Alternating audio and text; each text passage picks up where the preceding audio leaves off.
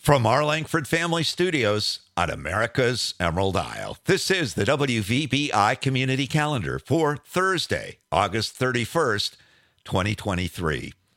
First, some news. Lots of folks turned out yesterday for the 2 o'clock session on critical dunes permitting, and several more folks came to the 7 o'clock session. DEQ and township officials went over the rules that apply to permits in the critical sand dunes areas on the island. A different set of rules apply depending on when a lot was subdivided. The session was a result of work undertaken after an audit revealed that the island was not properly following the critical dune area permitting rules. Some attendees expressed concern that the process being followed on the island doesn't let property purchasers have assurance from zoning officials that planned improvements will be approved. Township officials explained that they could not make a determination without a full permit application.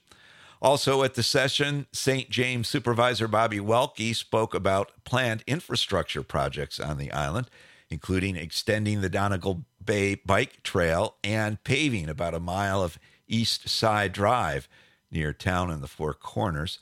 That's all part of work being discussed that will be undertaken while an asphalt plant is on the island to redo the runways at the municipal airport. All of the plans are preliminary and subject to further review. Down in TC, a Traverse City Central High student has nailed a perfect score on her SAT. Lucy Poppleton scored 1,600 on the widely used college admissions test. She's the second student at Central to hit that score in the past 3 years. Less than 0.05% of students taking the test score 1,600. An MLive analysis of the new Michigan state budget shows that 90% of the earmarks in the budget have gone to areas represented by a Democrat in Lansing, either in the House or the Senate. The projects include $900,000 for a cricket field in Troy, $1 million for an urban equestrian education center in Detroit, $3 million to restore the Vista Theater in Marquette County's Negaunee, and $1 million to be paid to a Norwegian company to install reverse vending machines to process returnable cans and bottles. The earmarks did include $675,000 to improve health care access on islands in the Great Lakes. Governor Whitmer defends the spending, saying that it makes up for years of underinvestment while Republicans controlled the state. Republicans say that a lot of it is just wasteful spending to pay off supporters. Now here's a look at what's happening on your island. Your meeting planner for the week. Emergency Services Authority has a meeting at 2 on the calendar for today. That's it. More details are in the calendar entries online. On the fun front today, Thursday, pickleball is from 9 to 11 on the outdoor courts at Peine Township Park. Women's Bible study is on the calendar over at the Christian Church. That's at 10. Resale shop open noon to 4, and it's burger and a beer night at the Shamrock. Highlights for the rest of the week include Friday, senior coffee and donuts at the Big Center at 8. Resale shop open noon to 4. Saturday, there's a triple play performance at the Big Center. We'll welcome R&B, soul, and gospel artists, the Carpenter Ants, with guest stars John Ellington and Larry Gross.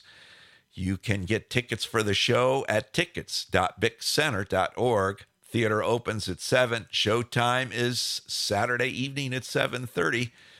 Table discounts are available. Today's Big Center name of the day is Ethan. If that's your name, drop by the Big Center today for a free drink of your choice. Birthdays, Glenn Felixson and Royce Ferguson are celebrating today. Happy birthday to Royce and Glenn. And if we missed you on the list, happy birthday to you too, from all of us at WVBI and your Beaver Island Community Center.